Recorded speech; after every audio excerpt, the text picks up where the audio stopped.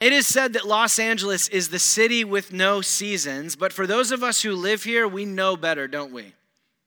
January is, for your consideration, Oscar billboard season.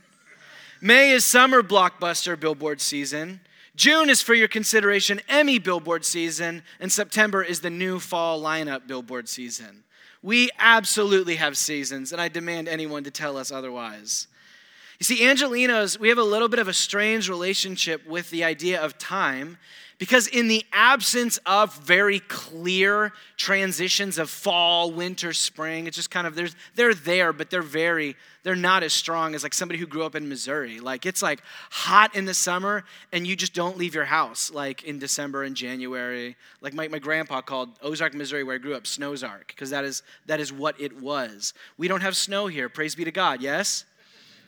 And so in the absence of very clear seasons, we tend to orient our lives not off natural seasons, but off kind of man-made ones, whether that's school schedules or, like I said, the billboard rhythms, or we have some other basis of how we kind of orient our time.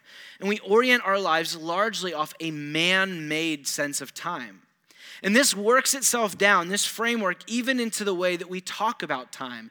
We perceive time as largely something that we possess and control. So you notice the metaphorical language we use around time. We talk about spending time. We talk about saving time. We talk about wasting time. Or even we talk about making time, like it's something that we can produce. Or we talk about finding time as if minutes or an hour is wedged in between the couch cushions at home. And aha, here it is. I've got 30 minutes. I found it. See, we have this interesting relationship with time as Angelenos, one that really kind of works, this kind of man-made vision of time, until it doesn't. And oftentimes time bites back and it reminds us that we are not in control of the seasons of life, how they go back and forward. And so in the ancient book of Ecclesiastes, the preacher, or as we've been calling him, the deconstructor, has been examining every area of life under the sun. He's looking for the good life down here for us. And so being the third week in it, the first week we looked at chapter 1, where the deconstructor detailed his difficult realization that in your life and mine, down here under the sun, nothing is lasting, nothing is significant, and nothing is satisfying. All is vanity, the Hebrew word hevel. It is all, as we've been translating it, smoke and mirrors. It is fleeting and an enigma, and you try to get your hands on it, and it disappears between your fingers. There's nothing under the sun, nothing in your life that is lasting, fleeting, or satisfying. Last week, as we moved into chapter 2, the deconstructor said, okay, well, if that's how the world is, maybe human work or human wisdom, or maybe our chasing and desires after pleasure, maybe in those things we can find or make or craft or protect ourselves into something lasting or significant and satisfying. And the deconstructor said, no, that too is vanity, smoke, and mirrors. Your work and hustle, as much as you may go after and build at the end of the day, it slips through your fingers. Wisdom can't protect you forever. And even pleasures that Monday always comes. None of these things can protect us. As we continue today in chapter 3, today we get the first consideration in the book out of 3 that the deconstructor will give. The first consideration of why everything is vanity. Why is everything smoke and mirrors? Where is this coming from within our world and what's going on here? And it brings him to humanity's relationship with the seasons, our relationship with time. And so if you'll join me in standing today as we read from the scriptures in Ecclesiastes chapter 3. As I say each week, we do this standing as a way of identifying with our bodies that there is a profound moment when the people of Jesus gather around the scriptures and we read them together. And so let's read Ecclesiastes chapter 3, 1 through 15, and then I'll pray for us and we'll begin to see what the deconstructor is up to. Amen? Sound good? Or maybe sound good. You don't have to say amen to me. I'm sorry. Sound good? I'm not preaching yet. Ecclesiastes chapter 3, beginning in verse 1. Let's read this together. It says, for everything there is a season. Oh, we haven't done that before, but I like it. Let's go with it. Y'all read it with me. You guys did it for the prayer, and now you're like, we're going to read everything. Ecclesiastes chapter 3. Let's read this. It's a poem, so it'll work well. For everything there is a season and a time for every matter under heaven, a time to be born and a time to die, a time to plant and a time to pluck up what is planted, a time to kill and a time to heal, a time to break down and a time to build up, a time to weep and a time to laugh, a time to mourn and a time to dance, a time to cast away stones and a time to gather stones together, a time to embrace and a time to refrain from embracing, a time to seek and a time to lose, a time to keep and a time to cast away, a time to tear and a time to sow, a time to keep silence and a time to speak, a time to love, a time to hate, a time for war and a time for peace. What gain has the worker from his toil? I have seen the business that God has given to the children of man to be busy with. He has made everything beautiful in its time. Also, he has put eternity into man's heart, yet so that he cannot find out what God has done from the beginning to the end. I perceive that there is nothing better for them than to be joyful and do good as long as they live. Also, that everyone should eat and drink and take pleasure in all his toil. This is God's gift to man. I perceive that whatever God does endures forever. Nothing can be added to it, nor anything taken from it. God has done it so the people fear before him. That which is already has been, and that which is to be already has been, and God seeks what is driven away. Let's pray together. Father, thank you for your word. Thank you for each and every one of us here, the individuals that you have gathered up into the collective here, sitting under your word. I pray that as we look at Ecclesiastes 3 today, you would give us a little bit of a wake-up call of our ideas about control and time in the seasons of our life. And help us, God, to find the freedom in a really realistically lowered expectations. But also, God, that you would prime our hearts for the great work of your eternal work in your Son, Jesus. In your name we pray. Amen. Well, go ahead and take a seat.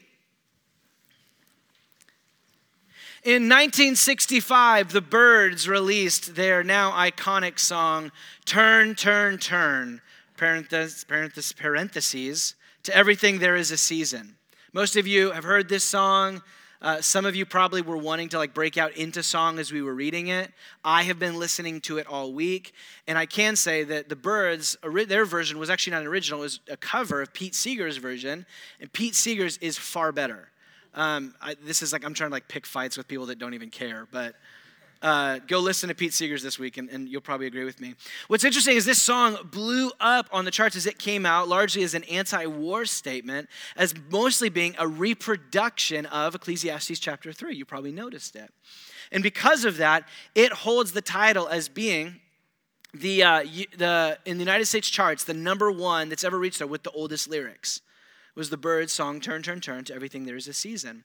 Now, I say that their incredible version as it was mostly a reproduction because you might have noticed in the Hebrew or even in your English translation, there is no turn, turn, turn, right? Although maybe you wanted it, turn, turn, no, but not there. And interestingly also is as you get to the line, a time for war and a time for peace, both Pete Seeger and the Byrds version adds the line, I swear it's not too late. Now, this popular, catchy song that encapsulates many of the anti-war Vietnam sentiments of the 60s and just the songwriting that came out of this time, unfortunately, it significantly blurs the whole point of the poem. By kind of talking about this turn, turn, turn, and then that adding line at the very end, I swear it's not too late. What it infers is that these seasons of war and peace, of life and death, of mourning and laughter, are largely something within humanity's control that we can turn over. And so Pete Seeger and the Byrds, they end their song with this invitation. Hey, I swear it's not too late to turn time over into peace. And as great as a sentiment that is, and we've got other Bible verses that can help point us to that, that's not what this poem is about. You see, in the larger flow of Ecclesiastes, this poem is descriptive of the tyranny of time, of the uncontrollable pendulum of the seasons that human life goes back and forth, the ebb and flow that it moves back and forth from. You see in verse 1 at the very beginning, for everything there is a season. It doesn't say for everything there is a right season. And the task for you is discern what that right season is and to turn, turn, turn. It's not a prescriptive call. The song is descriptive, merely that there is a time of these things being done by us and being done to us. And we seemingly have no say in the matter. As you have no control over the phases of the moon, you don't go out at night and go, you know what, I would really, really like a good full moon tonight. And you kind of scroll over it to make it turn into the moon that you want. We have no control over the seasons of time. And similarly, we have no control over the seasons themselves, as much as some of us wanted it after a really cold week in Los Angeles. You don't have control over those seasons. And similarly, the deconstructor is saying, these big flows of life under the sun, you have no control over. Both big and small. In the seemingly little things like the farmer who goes out to his field in one season to sow and returns in the next to harvest. Or, in a more modern version, someone who logs on to eBay to buy, returns to the same website a couple months later to sell. These rhythms of just times change and things flip over. The vet trip that at one moment was you taking your dog to be healed and taken care of, that same vet, that same animal you bring to finally be put down. You see the flow of time that we are just moving through, and we don't really have much control over these things. Close friends part in bitter anger and frustration with each other. The same hospital that regularly puts out new little human beings that come home with moms and dads is also the final place for many bodies as they go and where their final breaths are taken. The seasons turn, and we don't have much say over it. We find our dream job and the seasons change, and we find ourselves then without it. We gain family members and the seasons turn and we lose them. None of us got to select the years that we live. I don't know who would have, looking over the past couple of years that we've been living and go, you know what? That range of time really looks really good right there.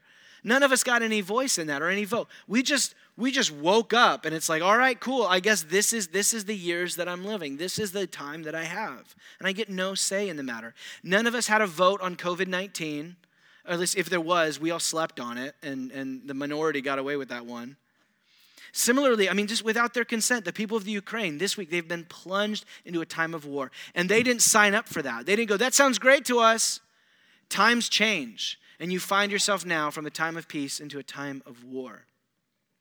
And this, the tyranny of time, is the first of three culprits the deconstructor will name over his book as why everything is smoke and mirrors, why nothing in this life is lasting or significant and satisfying. It is that tyrant, time. You are a passenger along for the ride of where time takes you. And no matter how hard you hustle in your work, no matter how hard you try to prepare your life through wisdom and do the right thing to protect yourself, no matter how much escape that you protect yourself within pleasure, the seasons will, as the bird said, turn, turn, turn, without your vote, without your consent, without your control. They will change, and all of your attempts to build the life that you desired will fall into a disheveled mess. In the words of one of my favorite bands in high school, The Bravery, time won't let you go. We are held by time, and we are along for the ride at best. Life is a cosmic swinging pendulum towards these opposite ends, which you cannot dodge or stop. So the question is, what then do we do under the tyranny of time? Verse 9 through 11 talks about humanity's toil, our busy business in the face of the tyranny of time, or as we'll find it to be quite a confusing business. The deconstructor says, in the midst of the tyranny of time, us realizing how much we don't have control, what we run to do is we try to, at the end of verse 11, it says, figure out what God has done from beginning to end. In the midst of time going back and forth and all over the place, that we try to figure out how do all of these crazy puzzle pieces fit together into some coherent plot, into something that makes sense of it, where it's not just chaos and mess. He talks about how another way of saying trying to find what God has done from beginning to end is we're trying to discern how God has made everything beautiful in its time. I see this all the time on Instagram of like, this verse out of context sounds so pretty. God has made everything beautiful in its time. And you're like, aw. Like, so whatever you're going through, it's going to be beautiful in its time. But the whole point is what the deconstructor says. Yeah, but you can't figure that out. No one can figure out when it's beautiful in its time. Or honestly, better argued, beautiful, in Hebrew, most scholars agree on this point, is the word for beautiful is most likely better translated in light of the poem before it as fitting. That there is some fitting together of all of these seasons and all the mess of how they click, and yet we can't figure it out. Another way that the deconstructor says is humans, we have eternity in our hearts. We long for this big meta story that fits all the time together, and we're looking for it. But as he says, we cannot find it. At the heart of all of this desire to fit everything into some beautiful story, to discern what all has happened and is going on from beginning to end, is our attempt, if we can't control time, to at least just tame it into a story that makes sense. That yes, it might be these evils and these war and mourning and pain and death, but at least we can put it all together. This happens on the individual level as people say things like everything happens for a reason. And then you ask, well, what is the reason? And then that whole view falls apart, unfortunately. But the whole point of that kind of everything happens for a reason belief is in the midst of all the chaos of this world, I don't know what to do with some of these outliers of war and pain and mourning and loss. And so I'm just everything happens for a reason. It must work out in some way. We do this on the individual level. But just as, maybe not insidious, but just as under the water of what's happening in the midst of this is where this happens on a cultural level through what philosophers refer to as meta-narratives. And meta-narratives are it's humanity's greatest export. We make these things like crazy. These stories in which we can fit all of time into some coherent plot and story. And then these became a framework for not just how we unify ourselves with others, but where we find meaning and purpose, and in unifying ourselves with others also who our enemy is. And so these meta-narratives show up. A meta-narrative of progressivism is a particular way of looking at the seasons and times and fitting them together in a plot that then makes sense. The same is true with conservatism, with racism and Marxism, with capitalism and fundamentalism, with consumerism and nationalism. Critical race theory, as it's moved over the past few years from a method of understanding to a meta-narrative, these are all stories that we create in trying to figure out how do the times fit together. This happens in conspiracy theories. What we're watching play out right now is this happens within Russianism and nationalism. Each of these are more than simply political or religious worldviews. They are attempts to tame time by fitting it into some structure. And what happens is when we have a meta-narrative that conflicts with yours, when we have a running story of how the times fit together that conflicts with yours, then that's where the conflict happens. One of our stories must be true, and history goes to the victor. And so at the edge of what's happening in the midst of most conflicts is not a fight over opinion, but a fight over whose story is true. See, these meta-narratives work themselves not just out into our lives, they fuel our work and often in so many destructive ways. And what the deconstructor says, he sounds like a postmodern philosopher here. He brushes all these aside and he says, you can't find them. Verse 11, we can't figure out whatever those are. The world is far too complex for these simplistic narratives of how the world fits together. Life under time's tyranny is smoke and mirrors, and any attempt to Duplo block this together where the times make sense will fall apart each and every time. And so the question is then, if we cannot control time, if we cannot tame it, what do we do under the tyranny of time? And this is where we jump outside of Ecclesiastes for a moment, and we talk about what it means to live in our day and age. For many of us, we try to escape the control of time. Not so much, yes, in pleasures like we talked about last week, but for many of us, our escape from the tyranny of time leads us into the timeless nether that is the internet. As we escape into this little time travel moment where in the midst of, I'm in a season right now where my marriage and my life with my kids or my singleness or whatever it is just, I'm tired of living this, and I have this little awesome thing in my pocket that can time travel me into somebody else's life or existence or story, and I can get out of this for a little bit and exist here. We have these little time travel devices in our back pockets, but like Blake Crouch's science fiction novel Recursion, it's fantastic. This is like nerd moment for a second. Blake Recursion's story is all about time travel, and what happens over the course of time travel is people trying to travel to some different future or some better past before losing a loved one or something like this. The attempt by humanity implodes on itself, and by the end of the book, all times are happening at the same time. It's this apocalyptic wasteland nightmare of all times happening simultaneously. And I would argue that's exactly what has happened with our little phones in our pocket. Is it hasn't allowed us to leave war and go over to peace, to leave mourning and come over to laughter. But as we scroll between different posts, we're experiencing each of them milliseconds between one another. Bo Burnham, in his stand-up special last year called Insight, that's equal parts comedy, cultural commentary, and musical, right towards the middle of the show, he has a song called Welcome to the Internet. And after building this whole unsettling movement between these simultaneous times, one example being, here's a tip for straining pasta, here's a 9-year-old who died. Like this is what your newsfeed is like. He then moves to the chorus, repeating over and over and again, could I interest you in everything all of the time? A little bit of everything all of the time. He repeats again, could I interest you in everything all of the time? A little bit of everything all of the time.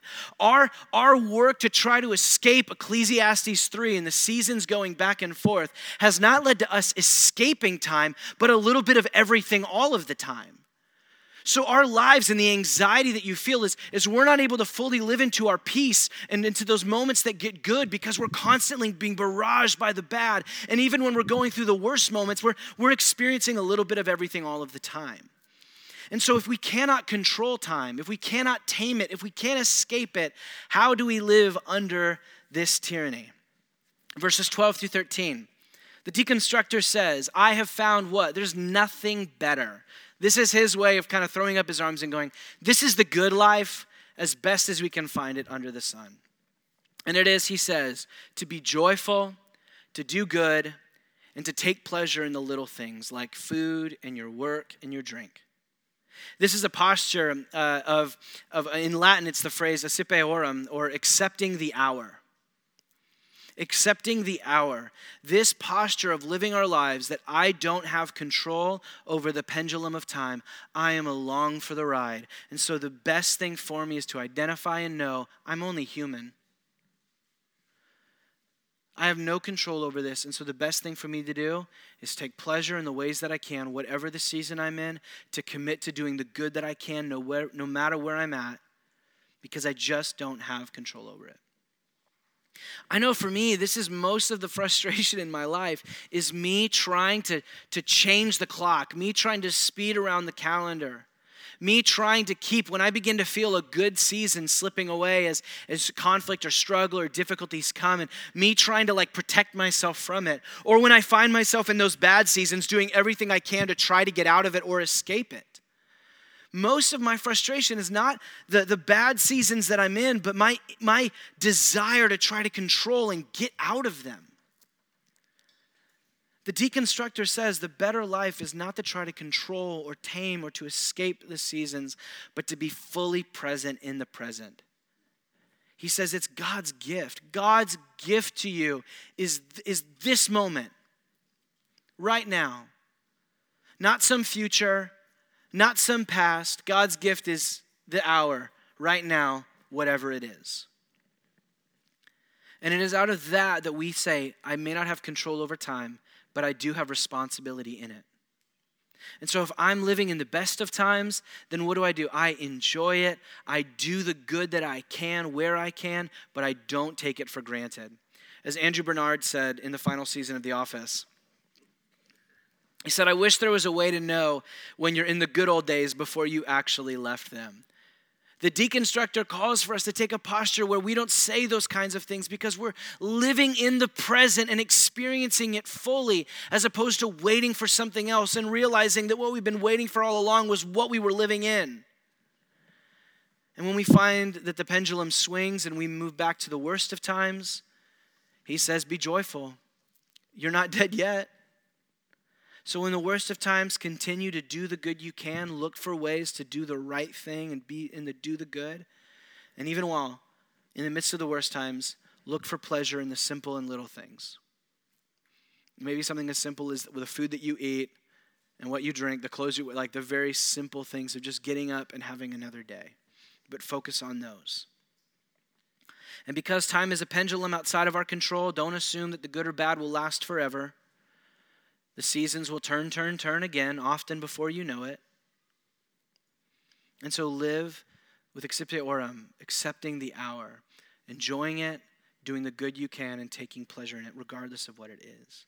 You see, under the unpredictable tyranny of time, this is, for the deconstructor of the good life, a freedom of realistically lowered expectations. I'm not in control of time. And the sooner that I let go of my desire to control or tame or escape, I will actually find the nothing better life that he holds out for us. Now, one practical way of living into this, as surprising as it may seem to some of you, is the spiritual practice, the spiritual rhythm of Sabbath. Surprising. But Sabbath, for those of you that are new to the conversation, Sabbath is a regular rhythm within the people of God of taking one day a week, and we do not work, we do not buy, we do not sell, we rest and we sit and we enjoy, we put our attention back to the greatest priorities. We kind of do what he calls for us to do. We enjoy our lives, we do good, and we take pleasure in the simple good things of creation. And so most of us, we love talking about Sabbath rest. Like, oh, cool, like God tells me to take a day off. That's great. Those of us that have entered into doing Sabbath for a little while have found what most spiritual writers have identified that Sabbath is. It is not just a day off. It is a way of practicing death. That there's a time that comes that no matter, whenever the day of the week is for you, that you have that time. So it's Sundays, or for my family, Friday night to Saturday evening. That no matter what happens, Friday night, the to-do list is left as it was. The house being unclean is left as it was. The messes, the things that need to be dealt with for 24 hours, I am, as it were, dead to all of my control in the world. And I am simply a recipient. Sabbath is more than simply a day off. It is a way of reminding ourselves, I'm not in control of time. I'm a passenger along for the ride. And everybody that wants the day off, once you start getting into the rhythm of Sabbath, you'll find that this is the work that it does is it reminds you that time is not your own. Now, there's one remaining question as we begin to kind of move to the final bit here. This is all really helpful, practical, Sabbath, woo, even though that sounds kind of like, practicing death, who wants to do that? But there's this recurring question then that sits with us, because if we go back to our confusing business, the deconstructor doesn't simply say that this is our toil. He says that this is the business that we've been given by God. He doesn't simply say that we have eternity in our hearts. It was placed there by God. He doesn't simply say that we're trying to figure out what's been done from beginning to end. He says what God has done from beginning to end. The deconstructor has some assumption that even in the midst of the tyranny of time, there's a God who's at work in doing something here. And so that's the remaining question for us is, well, what has God done from beginning to end? What is he up to in the midst of the tyranny of time? To this, the deconstructor returns in verses 14 through 15, where he contemplates that in the midst of this world where nothing is lasting, significant, or satisfying because time, like a bulldozer, knocks all of them over, God, in fact, is doing something enduring and unchanging amid time's tyranny. But the deconstructor's view is hazy. He's looking through the smoke and mirrors, we could say. And he goes, I can't perceive what God is doing here, but it's something that, knowing who God is the eternal creator God, I know that it's something that's unending. I know that it's enduring. I know that it's lasting. I know that time won't be able to affect it, but I can't quite see what it is. But what I do know about God is I know that whatever that is on the other side of it, it will lead to people fearing him, better translated as living in worship and awe of God. This astounding, oh my goodness, this is who God is. And the last line of verse 15 is then that whatever that movement is that God does, his lasting eternal work, it will be God seeking after what has been driven away or what has been persecuted. In context, it's that God will be chasing after and pursuing those who have been driven away and persecuted by the big bad tyrant time. He goes, whatever God, I can't, he's here, he's writing as an Israelite within the story of Israel. And he's writing and reflecting on their commitment to the God who's revealed himself through Abraham and Isaac and Moses. And he's continued to be faithful. And they're on the other side of exile. And so he's looking and reflecting on life under the sun. And he goes, man, I know that the God who's been faithful to us is going to do something. He is doing something. But I can't quite put my finger on it. But the two things I know is that it's not for nothing. It's going to be shocking and it's going to change the world so that people might live in fear of him. And it's going to be God chasing after a world that's been persecuted by time. Having the rest of the story for us, the hazy vision of the deconstructor becomes quite clear as we find God's eternal answer to the tyranny of time was to enter it. God's answer to time was not pulling us out of time into some little eternal netherworld of like, get out of time, because that wouldn't be that God was victorious and enduring over time. It's just that he, had to get out. He had a escape pod. But for God to do something enduring and unchanging, it must mean that he's going to do something about time. And his answer was to enter it. In the person of Jesus, God's enduring work that the deconstructor saw as a hazy thing takes on flesh, touchable, seeable, hearable flesh, as God seeks his world persecuted by time. To seek a world that's been driven away under this tyranny. And so what more could have happened when Jesus shows up on the scene and begins his earthly ministry is what is the essence of all of his preaching? The time is fulfilled. The kingdom of God is at hand. Repent and believe the gospel. Jesus Christ enters onto the scene in his ministry and he understands his life, his ministry, his personhood as the very center of time. All that time had been leading up to and asking for and begging for, a world being shattered by the back and forth pendulum, the thing that it would all building up to, it's the one that would be victorious over, the fulfillment of it would be Jesus Christ. The Apostle Paul reflects on this in Romans chapter 8, verses 20 and 21.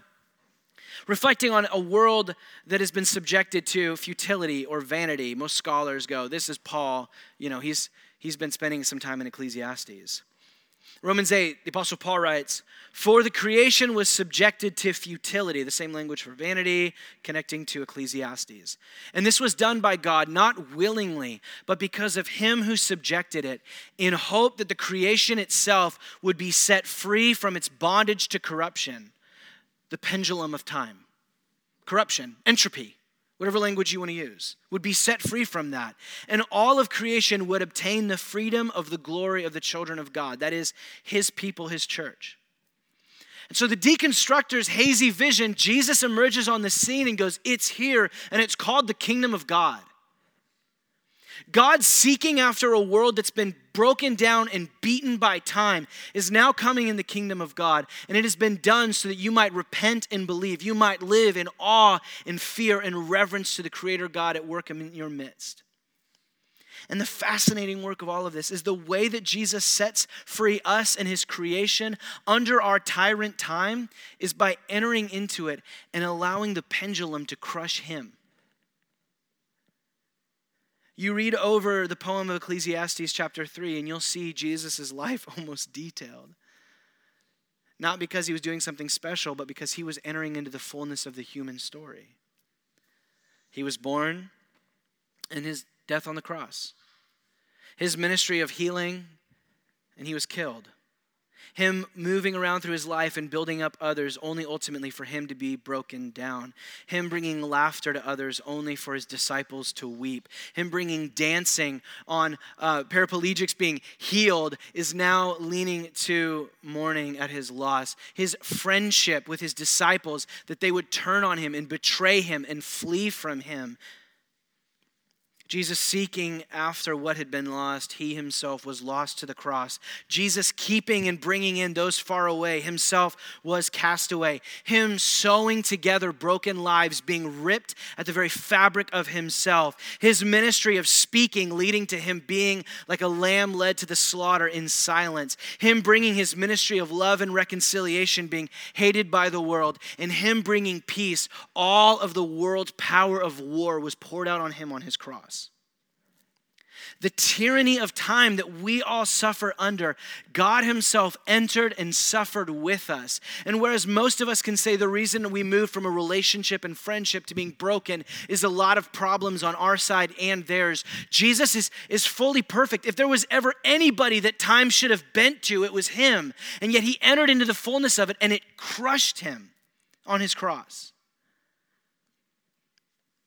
And all of this was, as the deconstructor saw, so that God might seek what had been driven away, as Jesus himself was driven away. And the incredible news of what we're building up towards in Easter is on the other side of the resurrection is this incredible work that Jesus has done over our tyrant time. He has turned. The thing that we cannot do, he did over time. He enters into it, and the times bring him into death. And what does he do 3 days later? He clicks it over into new birth and resurrection. He was killed, and it led to the healing of the nations. He was broken down so we could be built up. In the weeping and loss of him, now we laugh in the face of death. Where there was mourning, we dance. Where we were lost, we've now been found. Where we were cast away, we've now been embraced. Where we were hated, now we were loved. Where we lived lives of war, we now have this internal sense of the peace of God at work within us.